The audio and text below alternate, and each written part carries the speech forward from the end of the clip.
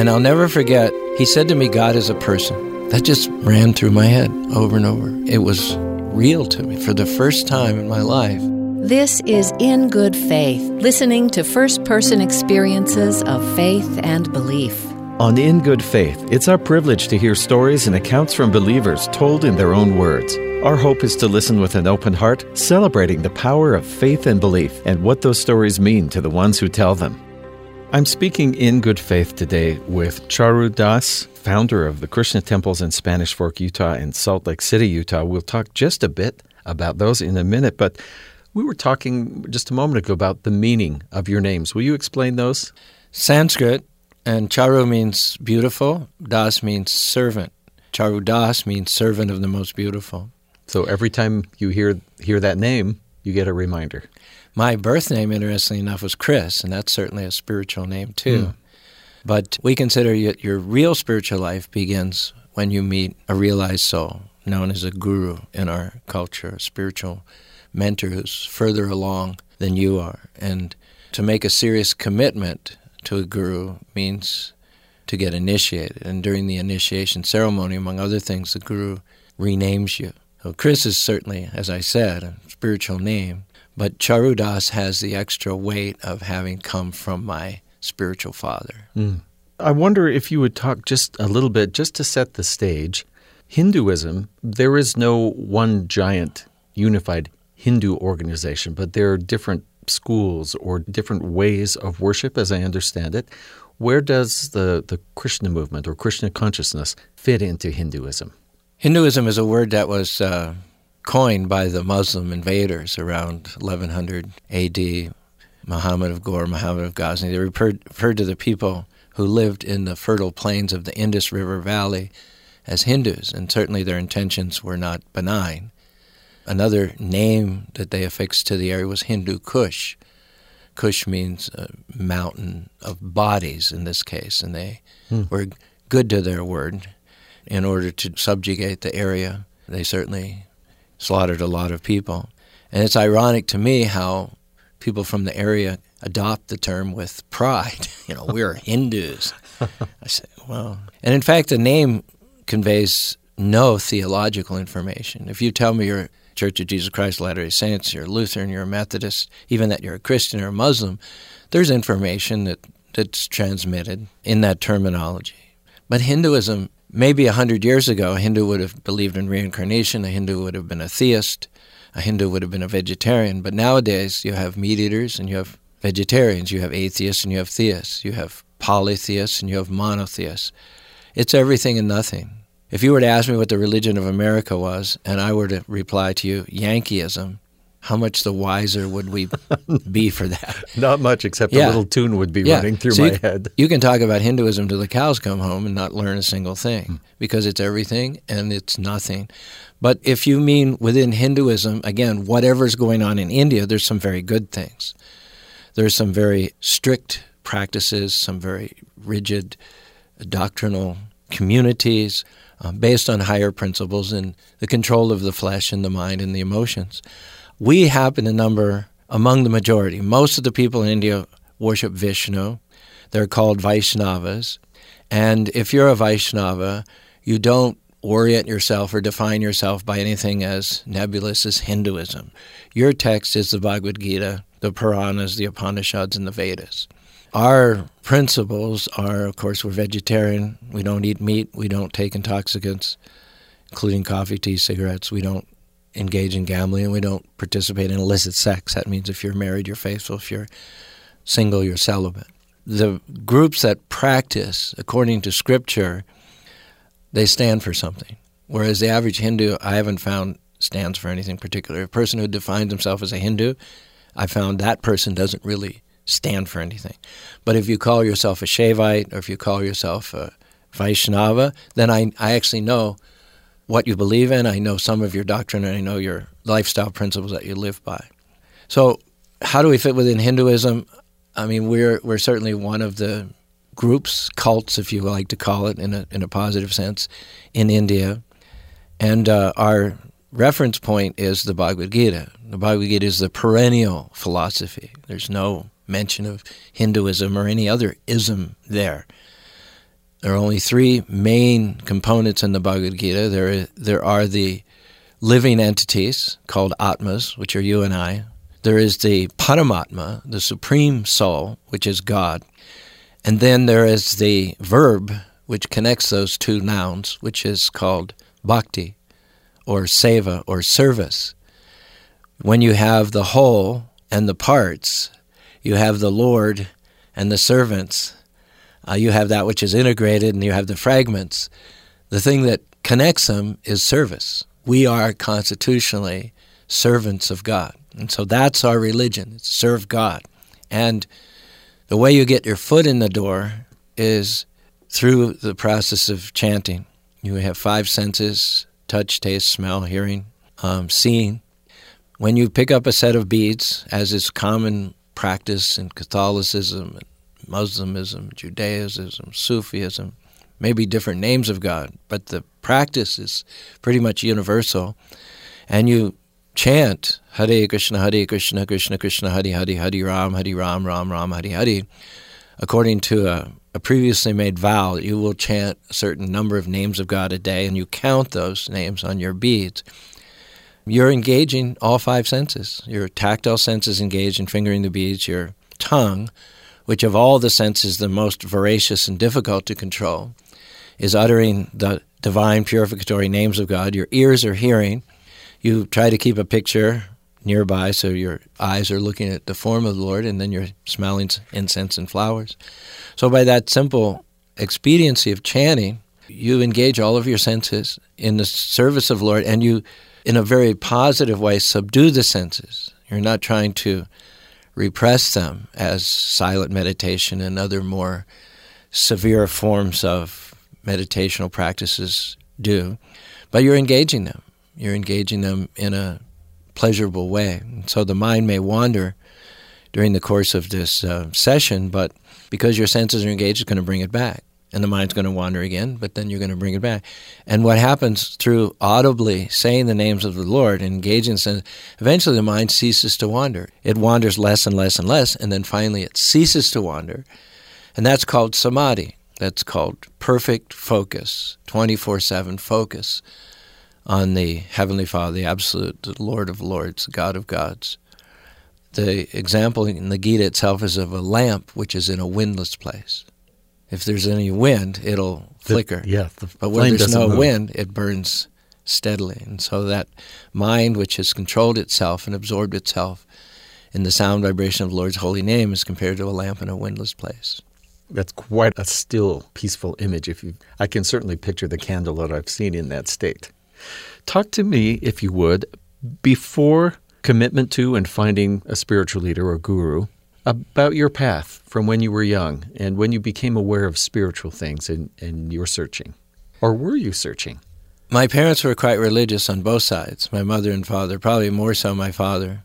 We started out going to the little Presbyterian church near our rural community in Pennsylvania, and then we transferred to the Episcopalian church, kind of a higher hobnobbing with kind of more opulent, affluent type of people. The Mellons and the Rockefellers and all those people went to our church in Ligonier Valley. And then I went to Lawrenceville in New Jersey, prep school. And we were required to go to a small, short chapel service on our way to classes every day. Then the Sunday services, we hosted Harvey Price from Harvard and Yale, and all the Ivy League chaplains, came through, made the circuit. And I went to University of Virginia, and then we also wore coats and ties and were required to go to services at that time. I had a lot of exposure, and I'm sure that, many of the essential truths I now practice more seriously were delivered to me. But one thing I do remember is that the Episcopalian priest who served our congregation for many years ended up going to rehab for alcoholism. And he also smoked cigarettes. And in retrospect, I think that probably the potency of his message and the purity of his practice was considerably diluted by those ungodly habits. So maybe I heard the words, but they didn't penetrate my heart. Then I went to India In 1969, I was away from the country for 8 years. I left because of the Vietnam War, civil rights issues. Country was in turmoil. Yes. Actually, the situation now reminds me a lot of the way it was in those days. And I just thought I would absent myself. That would be the best thing I could do. Was this like conscientious objector status, or this is just leaving, as you say? Well, I left, but before I left, I burned my draft card. I had 2 of them. I burned one at the Pentagon before getting arrested, and the other one I sent to the head of the Selective Service System, General Hershey. So I was on their radar. Okay. No question about that. I was away for 8 years, and for the first 3 of those years, until amnesty was declared, my parents would write me in Israel or France or Spain, wherever I happened to be at the time. They'd say, "Those nice FBI men stopped by again, and they were asking about your well-being." Your well-being. In any case, I was able at that time to go overland to India, which was quite an exciting adventure. You know, in those days, they didn't have the information technology, they didn't have the information gathering systems that you have. You just go to the places where people went and you try to meet someone and pick up on a clue. But it didn't happen for me, my first trip to India. And I was getting low on money, and so I went through Southeast Asia and Bali. I spent a month in Bali, and then I arrived in Australia just to earn money. Thought if I could work for 6 months in Australia, I'd have enough money to go back to India or go to Mauritius or someplace really interesting. Well, I was surprised when being spewed out of the subway one winter evening, coming back from a job in a construction site in North Sydney. I saw a flash of color out of the corner of my eye and looked, and there was a Westerner dressed with what we call a dhoti, a robe, kurta, the long upper garment. He had a shaved head, a little ponytail, and a mark of clay in the shape of a V on his forehead, and he had a magazine in his hand. Well, I'd been to India, and of course, I hadn't expected to encounter anyone like this in Australia, of all places. Maybe India, but not Australia. And he'd come a month before as a missionary from San Francisco, sent by our guru, A.C. Bhaktivedanta Swami Prabhupada. And they had happened to have rented a small temple just within easy walking distance of where my wife and I were staying. So I thought, I can have my cake and eat it too. I can earn money and I can learn something. Yeah. I took advantage of it. They had Monday, Wednesday, and Friday classes. That first fellow I met was quite articulate. He was a good cook, a good musician, and a good speaker. And I'll never forget, during that encounter, as the twilight deepened and businessmen were passing us on the street in the financial district, and we were kind of crouched together, squished together near the pillars of this huge building, he said to me, "God is a person." And I'm sure someone said that to me before, maybe many times. But after I spent a few minutes with him, and until I went back to the temple, that just ran through my head over and over. It was real to me. For the first time in my life, I thought, God is a person. God is a person. And that's good news, because he loves you. He created you. He loves you. That you have a divine Father. That's why it was meaningful to you, because you made these connections. Yeah. And it also meant to me that I couldn't do whatever I wanted to do. If there's an absolute and he's a person, then he has guidelines for me. And not just to repress me or be a killjoy, but to get me where I really need to go. I mean, everything that's created is created for a purpose. This microphone, these headphones, they're created for a purpose. And so if I was created by a person, by a loving Father for a purpose, then I need to invite him in. I need no longer to be aloof or standoffish or indifferent, but I actually need to send him a message that, I'd like to know why you created me and what you have in mind for me, because I think it's going to be pretty exciting. Certainly a lot more exciting than me bouncing around as a superficial tourist, throughout all of Asia. And, of course, the way you express that to the Lord is by invoking his names. Another thing that missionary told me in downtown Sydney was, if you get yourself a set of beads and invest 5 minutes a day to chanting the names of God, I guarantee you that you'll be more God conscious than you've ever been before. And if you're not, I won't never say a word about it to you again. Now we have tons of beads. We've got beads everywhere. We got beads in the gift store, beads in my wrist. Everywhere you turn there's beads. But in those days, there weren't any beads. He didn't even have any beads to give me. So I went to the local version of Fred Meyer's and got some beads, woman's probably necklace. And I remember the color? They were brown. Okay. Yeah, they were sort of mahogany. I took him up on the challenge for 7 days. And I didn't see him or visit the temple during those 7 days, but I did spend 5 minutes a day chanting Hare Krishna, Krishna Krishna, Hare Hare, Hare Ram, Ram Ram. And I had to admit, at the end of those 7 days, in spite of all the church going I'd been to, in spite of all the sermons I'd heard, in spite of all the hymns that I'd sung, that simple investiture of 35 minutes over 7 days, if I did my math correctly, boosted me to a level that nothing had ever done before. And then I couldn't be but dishonest to myself if I didn't pursue it further. Had you envisioned a future for yourself, or were you just sort of saying, I'll wait and see where this takes me? A future either of where you lived or a profession or religion or vocation? Prior to that encounter? Prior to that. No, I was very much adrift, as were many young people in those days. We knew we wanted some changes, but we didn't know exactly what those changes were. And my experience with people like myself in India and hotels frequented by Westerners and ashrams was that there was a lot of posturing, a lot of posing, a lot of posturing. Is there a kind of spiritual tourism? Just curiosity, but you mentioned shallow, I think was a word you used before. Curiosity, but not deep enough to the point of commitment, more of sort of dipping a toe in the water. We all talk about the search. We're all on a search for meaning, for the divine. But some people become professional searchers. They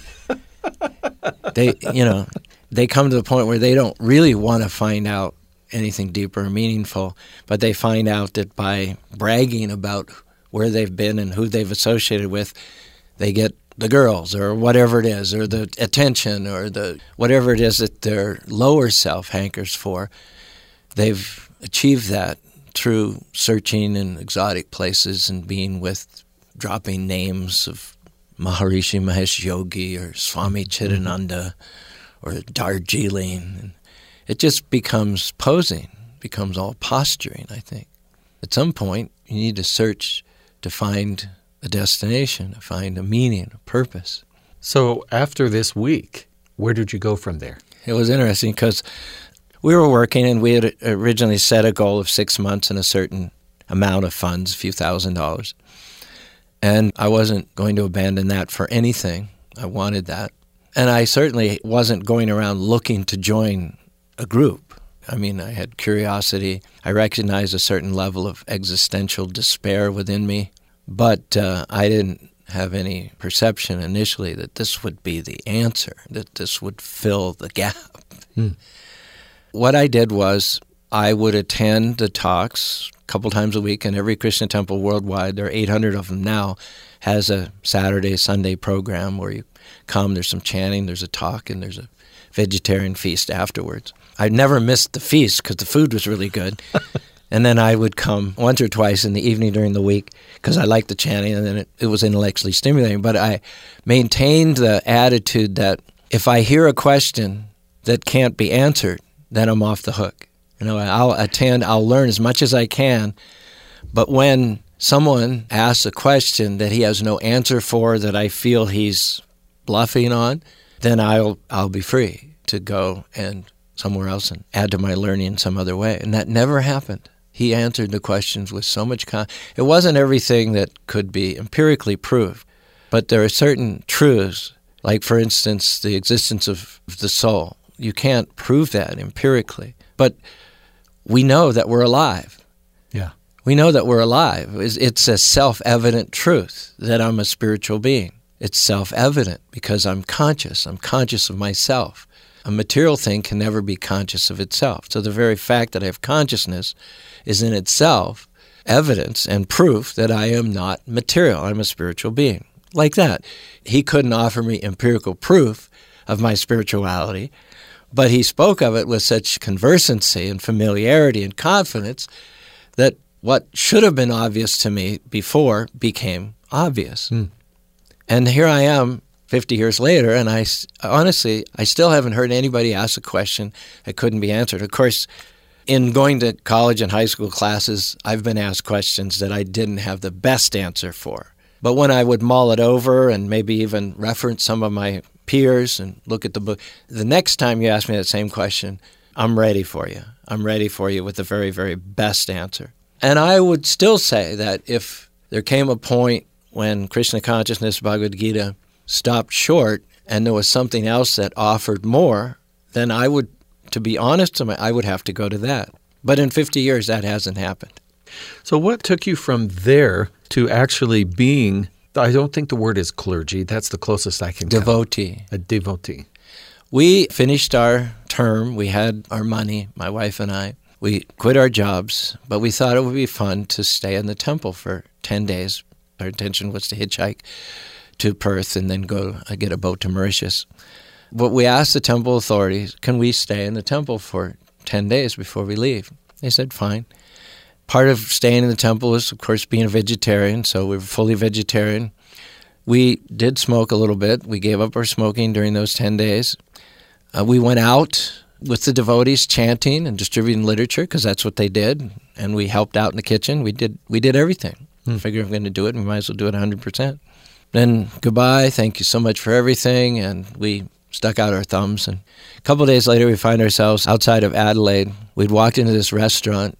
There was a gum-chewing 50-year-old waitress there who we asked, do you have any vegetarian options on the menu?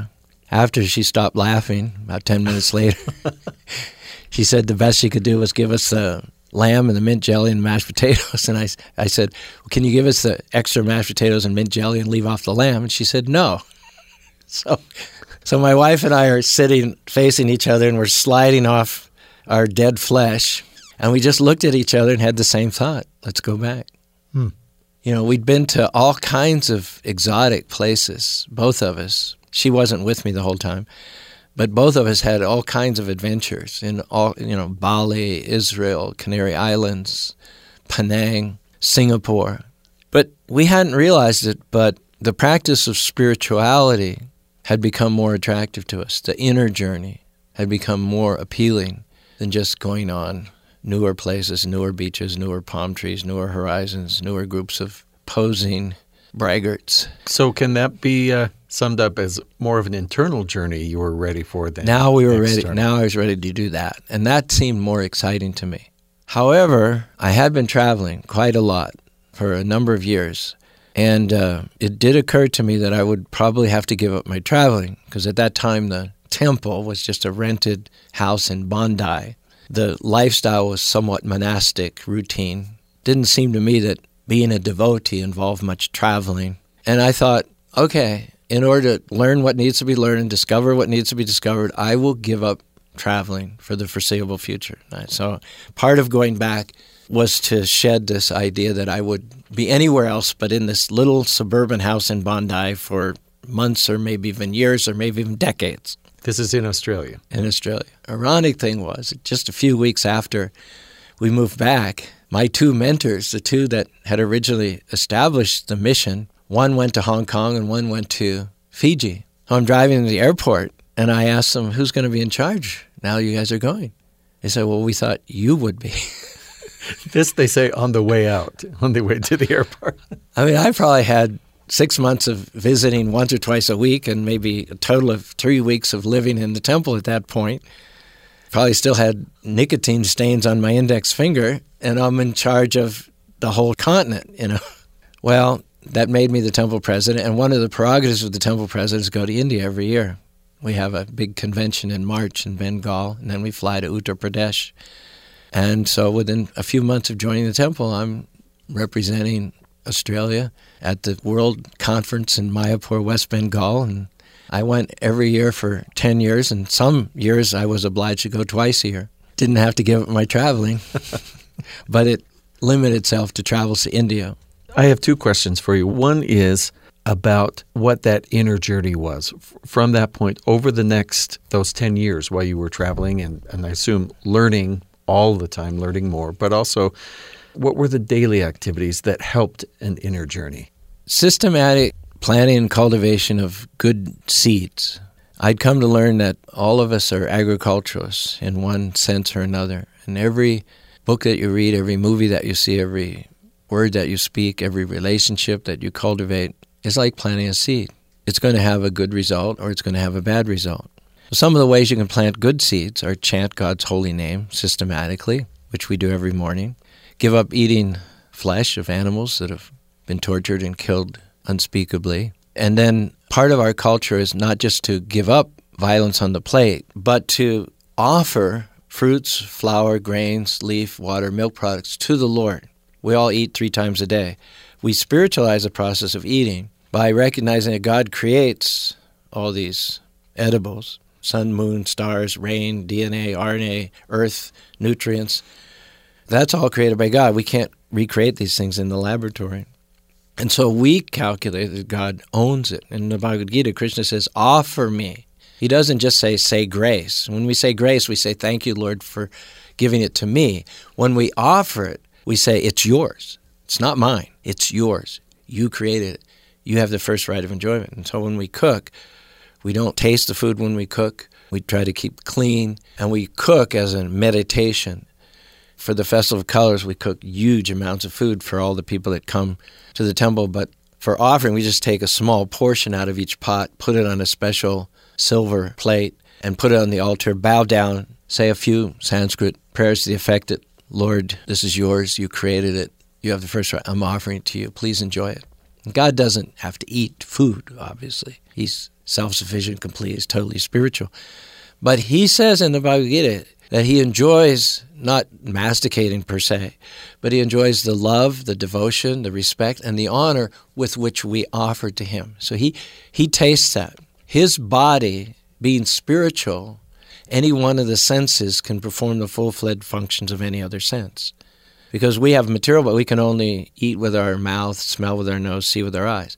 But the Lord, just by hearing your prayers of offering, he can taste that food, just by hearing. By seeing you bow down, he can enjoy, he can relish that offering. You're making a real connection between devotee, the offering, and God. Mm-hmm. Yeah, it's a very personal thing. And every time you, instead of just eating it yourself, if you eat the food, then that's a seed, okay? If that food was acquired through violence and bloodletting, that's a bad seed. That's a bad seed. Someone says, well, I didn't kill the animal, but you paid someone. You paid someone. So in a court of law, if you paid someone to kill someone else, you're just as culpable. So that's a bad seed. But if I eat even vegetarian food and I eat it for my own personal enjoyment without offering to the Lord, that's also not necessarily a good seed, because there might have been some small measure, a fraction, 1/10,000th the amount of violence in eating a baby carrot or sprout than by letting the blood of a highly evolved vertebrate with a fully developed nervous system. There might be only a small fraction of the pain that I'm causing by eating on the plant level, but I'm still accountable. I'm still the responsible person. So in a sense, I've also planted not a big bad seed, but a little bad seed by eating for my own personal sense enjoyment. And so the antidote to all that is to offer it first to the Lord. That's not only not doing a negative karmic action, but it's doing a positively devotional and transcendental and spiritual action. That's another way, plant seeds. Coming here and sharing our message for whatever it's worth is a seed I'm planting. And so what caused me to step over from my previous life to the new life was the opportunity to systematically, almost every single moment of every day, depending upon my own volition, it was within my power to transform my whole future and the future of those with whom I come in contact with.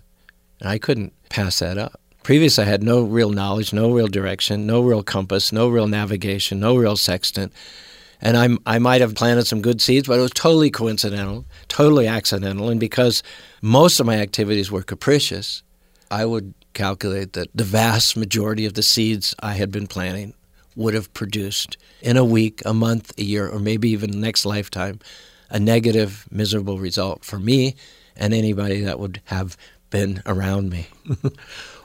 Are those the things that bring you joy from your relationship with God? Is that planting of good seeds? What are the things that bring you joy, or is joy what you're seeking? We had the Festival of Colors last weekend. 15,000 people came to our temple on Saturday, and 5,000 people came on Sunday. And many people come just to have a good time, throw colors, hug each other. It's a very loving atmosphere. We definitely stress love your neighbor as yourself. Anybody who comes to the temple on that day gets a real powerful dose of loving the neighbor as yourself. People accept you unconditionally. They don't care who you are, where you come.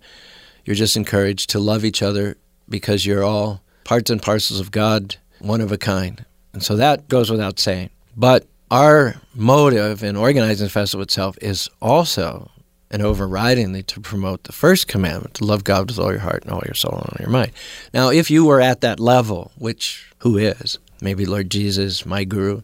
What would be the symptoms of someone who was in fact loving God with all their heart, all their soul, and their mind? They would be constantly glorifying Him, saying His name, praising Him, honoring Him. You would be hard-pressed to find a moment when some praise or some honor were not on that person's lips. Well, when people come to the Festival of Colors for 8 hours, every single band is chanting Sanskrit names of God. And people may not understand the full import of it, but just being swept up in the joy of it, they're singing and dancing. In other words, they're acting as the greatest, elevated, purified saints that ever lived. And they don't have to have an intellectual understanding to get the benefit.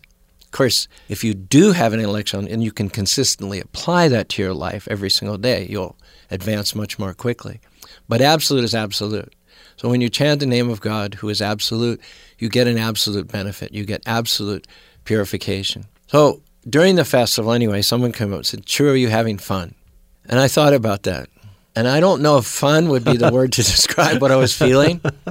What I'm feeling, having put all that together, when one or two are gathered together in my name, I am there. Is God there when 25,000 people are chanting His names? I think so.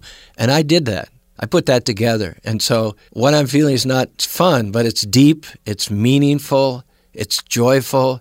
It's like you can't believe the feeling. And I may not be grinning from ear to ear, or I may actually be dealing with a crisis or putting out a fire or something.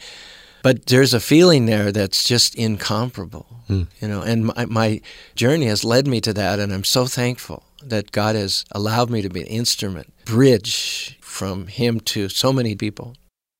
Charu Das, thank you for speaking today in good faith. Thanks for tuning in to In Good Faith. In the second half of the show, we'll hear a panel of listeners discuss the ideas presented by our guest, Charu Das. Back in a moment with more of In Good Faith.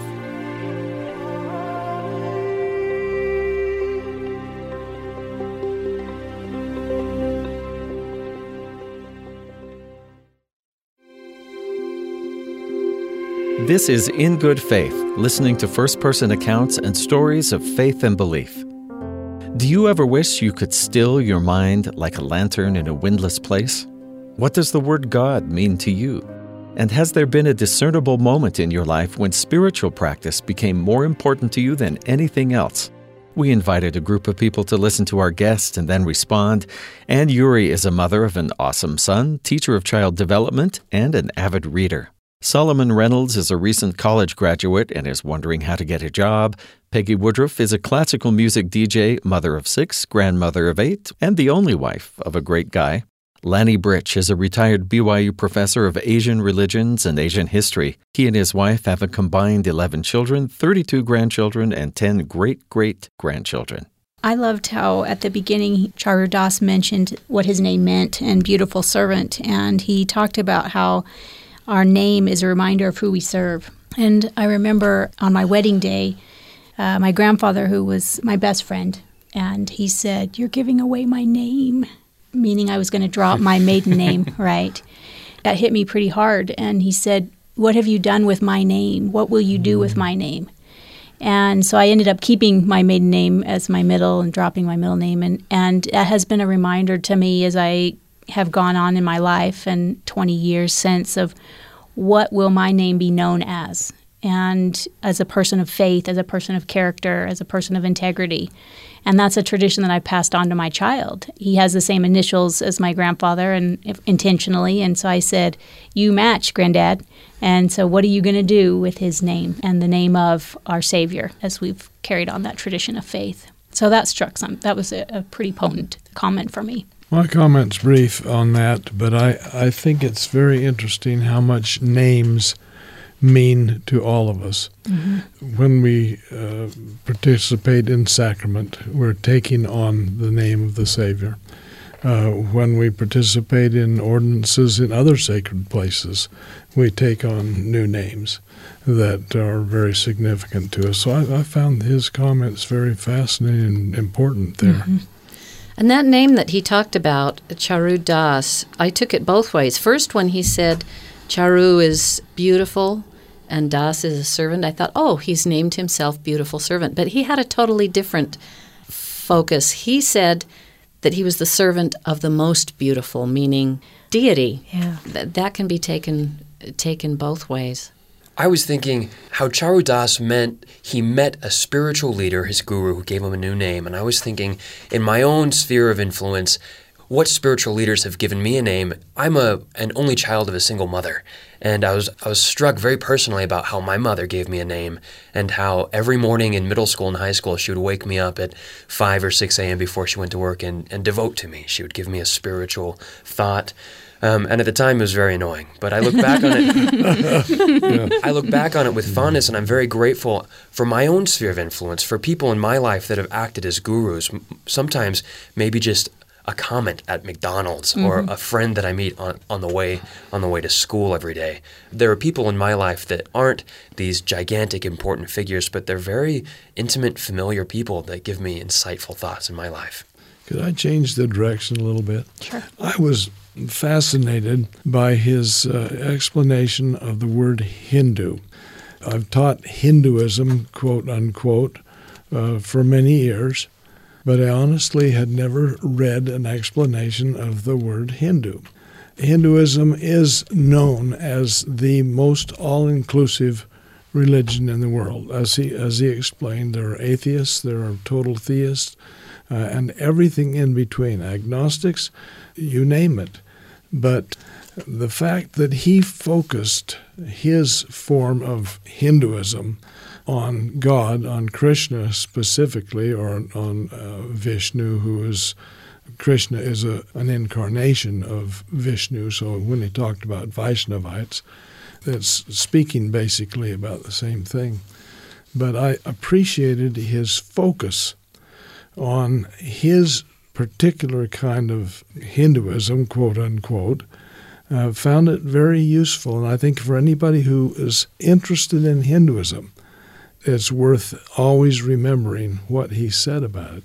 I think it ties back into his description of what is in our name, as he started broadly and then focused in on what his particular belief was. And as a Christian, that's our broad name, and then what does that look like for me? And it was a journey to have him narrow down his version of belief, and as we all do, as we all have to find our own definition of our faith. Because you're right, the word Christian takes in a world of differences. Right. Yes, we identify ourselves as Hindu or as Christian, but narrowing it down to what that means as a disciple of whatever we are, as we have taken as our faith system.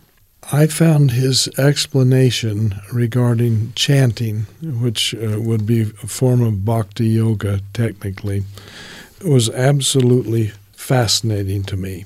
And the fact that his first teacher said, chant for 5 minutes a day, and it will change your life. And after 35 minutes of chanting in that way, it did change his life. And as you can see what he's become, it's really quite remarkable. His analogy or metaphor of he called it a lantern. I think of a candle just standing in a room that's totally still.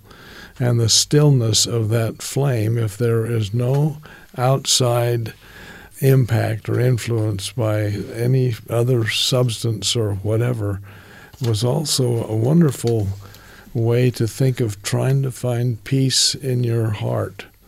And I think all of us are working in that direction, trying to find that solemn, helpful, lovely, kind, spiritual inner sanctum, so to speak. The word that I latched onto from his narrative was focus. And I think it's because that applies to me greatly. As I've done devotional things, as I've been in church, as I have done my devotions at home, I sometimes have a difficulty with focus. Yes, you're concentrating on something and suddenly your mind goes off to breakfast or to, what you're going to be doing this afternoon. And I'm in church and I'm listening and suddenly I'm thinking about the television show that I saw last week. And I have found a difficulty in my life keeping focus on things spiritual, on principles, on anything devotional. And I think that is what I latched onto when he was talking about the beads simply being a way to focus on deity, to be more God-centered, to have your mind more firmly on spiritual things. Do you ever have a hard time focusing? Every Sunday. And because I don't hear oftentimes. I have to take notes for it to sink in for me. And so when I heard him talking about a ritual and getting the foot in the door, I thought my rituals are usually a foot out the door. And I loved that notion of engaging all of his senses and stilling his mind. And I thought, well, how can I do that in my rituals so that my scripture study, my prayers aren't just getting me heading in the wrong direction, but I'm jumping through the hoops so I can say I did it, but that they're more meaningful. I loved how he was born of Presbyterian parents, traditionally Christian, I suppose, in a very traditional paradigm. And he hated it. He acted out and left the country and went on his own spiritual journey. And for me, I feel like spirituality is only as poignant as it's interesting to the individual. He latched on to things that were personally poignant to him. Mm-hmm. And I feel like no matter what the dogma is in your certain religion, or no matter what the doctrine is that people are trying to teach you, none of it's going to make sense unless you find personal relevance to yourself and your own life. And I guess that's what I'm trying to do as I'm living in my 20s, trying to ossify my own beliefs. I'm trying to find out personal truths that are true to me and not true to anyone else, because why does it matter to me if it's not true to me? That made me think of what he had said, that someone told him God is a person, and suddenly it clicked. And he said, I'd heard that 100 times, but suddenly it clicked. That's what you're talking about, the personal connections where suddenly it makes sense to you. That's happened to me 100 times in my life, where I know I've heard that before. I know I've read that 52 times. Why does it suddenly drive itself deep into my heart and it makes sense? And what I loved what he said was, after he found out those truths, he had to be honest to those truths and live by them. So once he found them out, he realized, I need to be a devotee. I need to follow this religion because now they make sense to me. And I wouldn't be honest to myself if I didn't follow this creed. This brought to mind the great British parliamentarian, actually, who was responsible for the Brits doing away with slavery. His name was William Wilberforce. His biographer makes a most beautiful statement about how his life was changed in exactly the same way. When he found God, he realized that his life was not his own.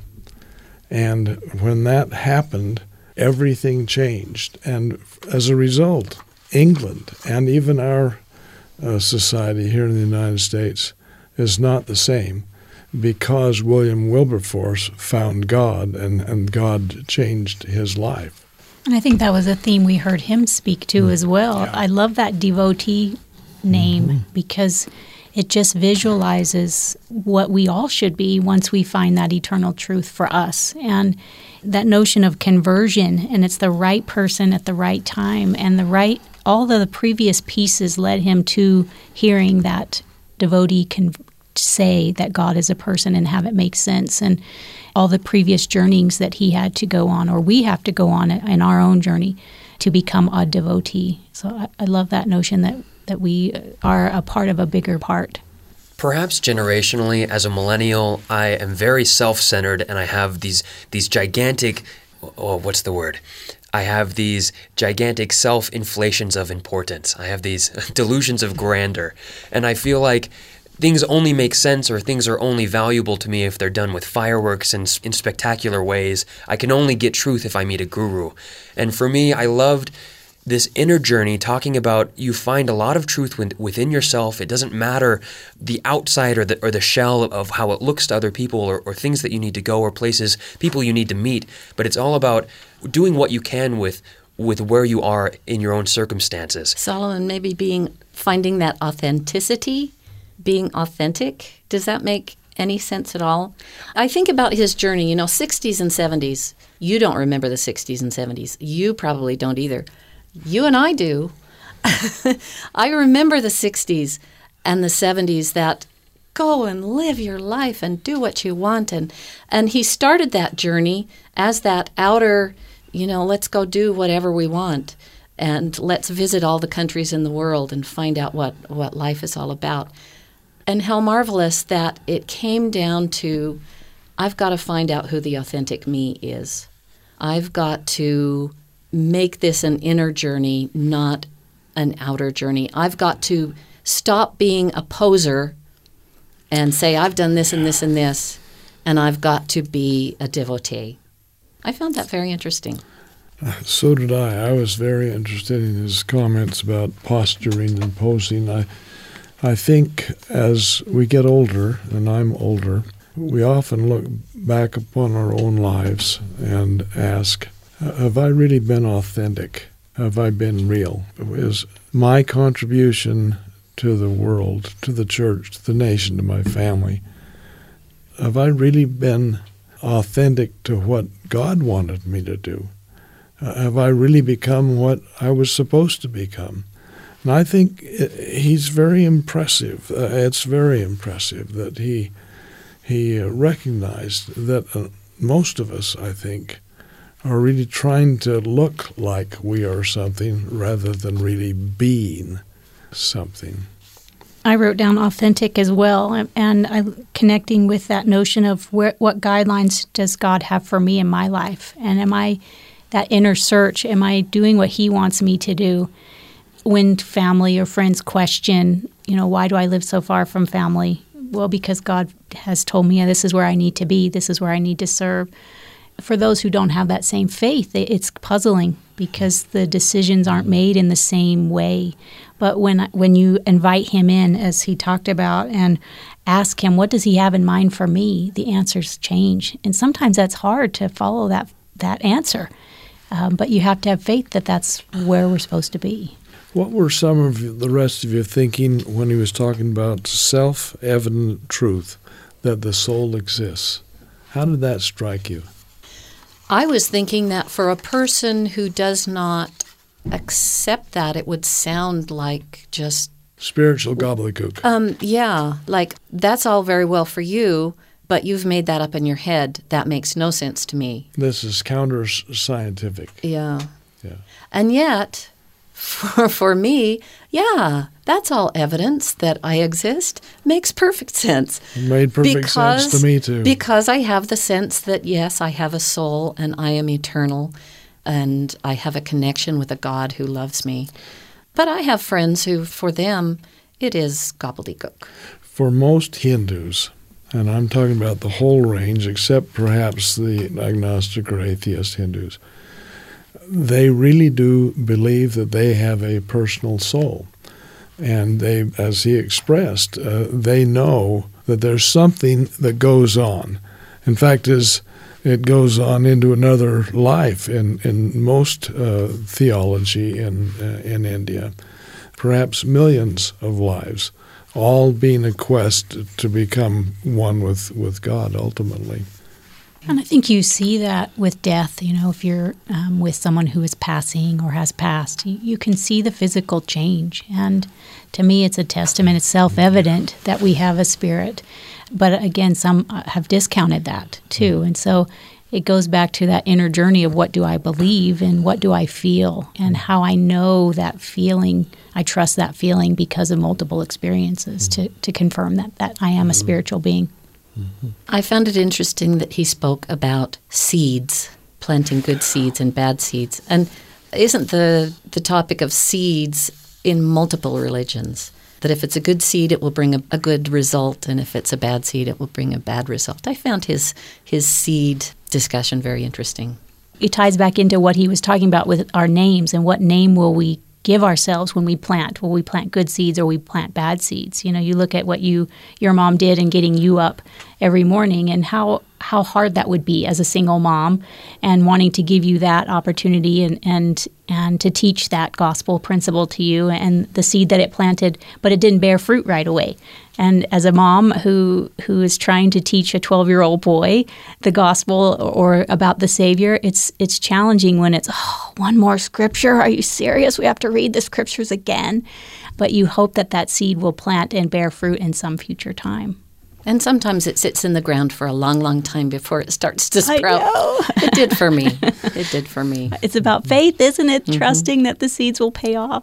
I loved his phrase, offer it first to the Lord.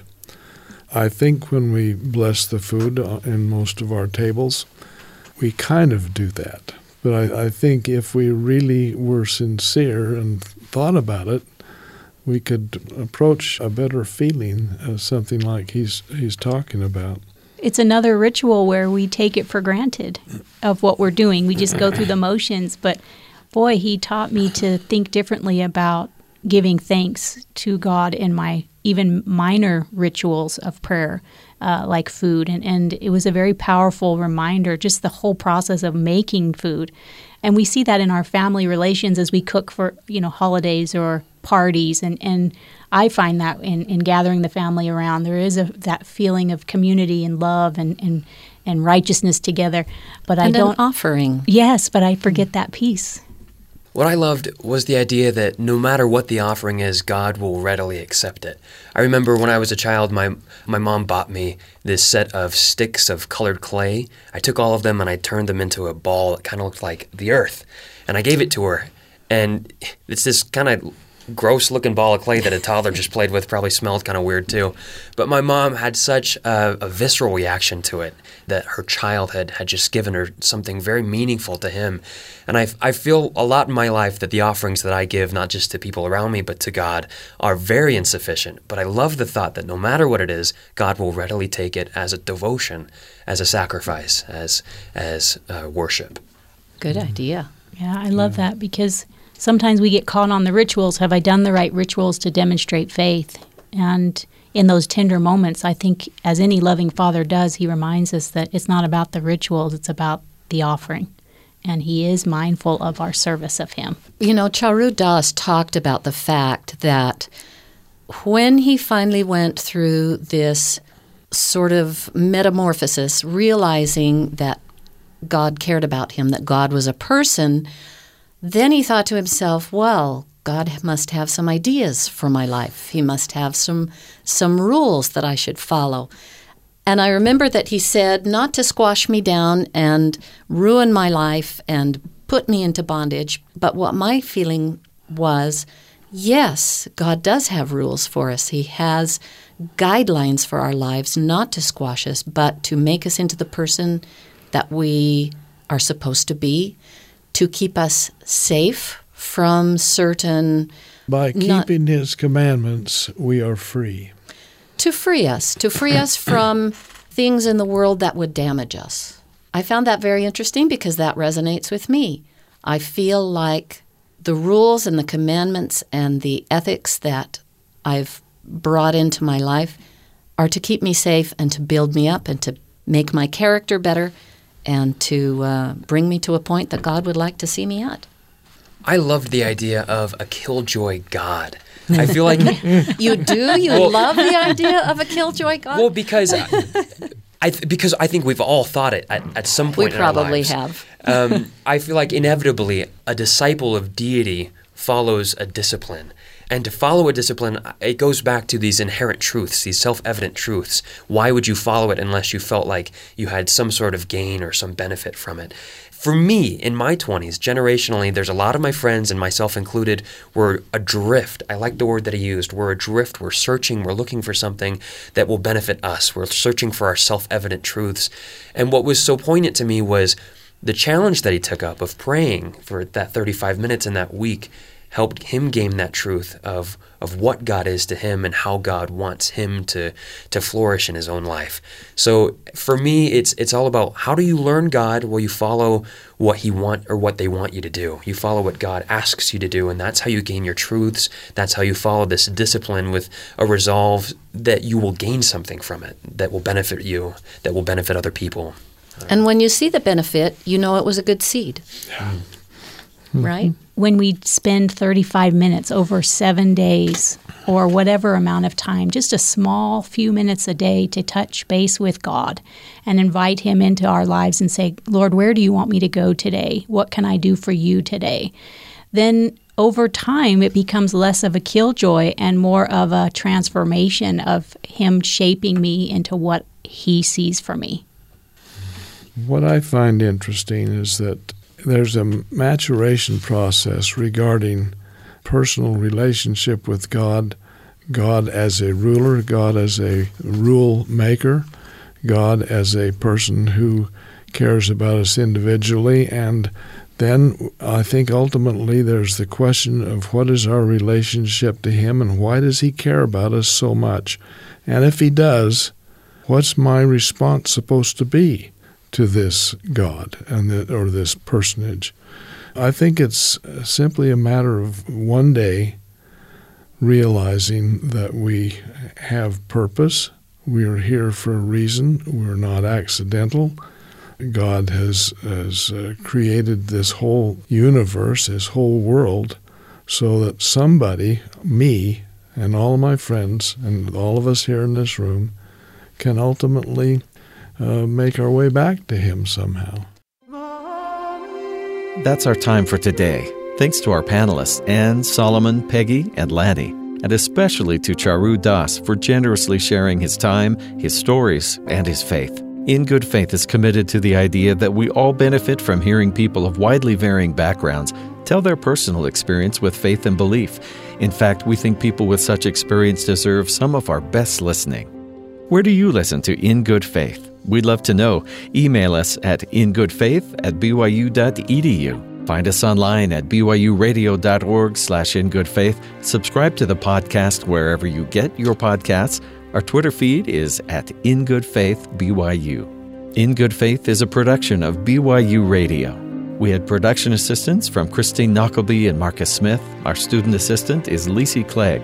I'm your host and producer, Stephen Kapp Perry. I hope you'll join us again soon right here in Good Faith.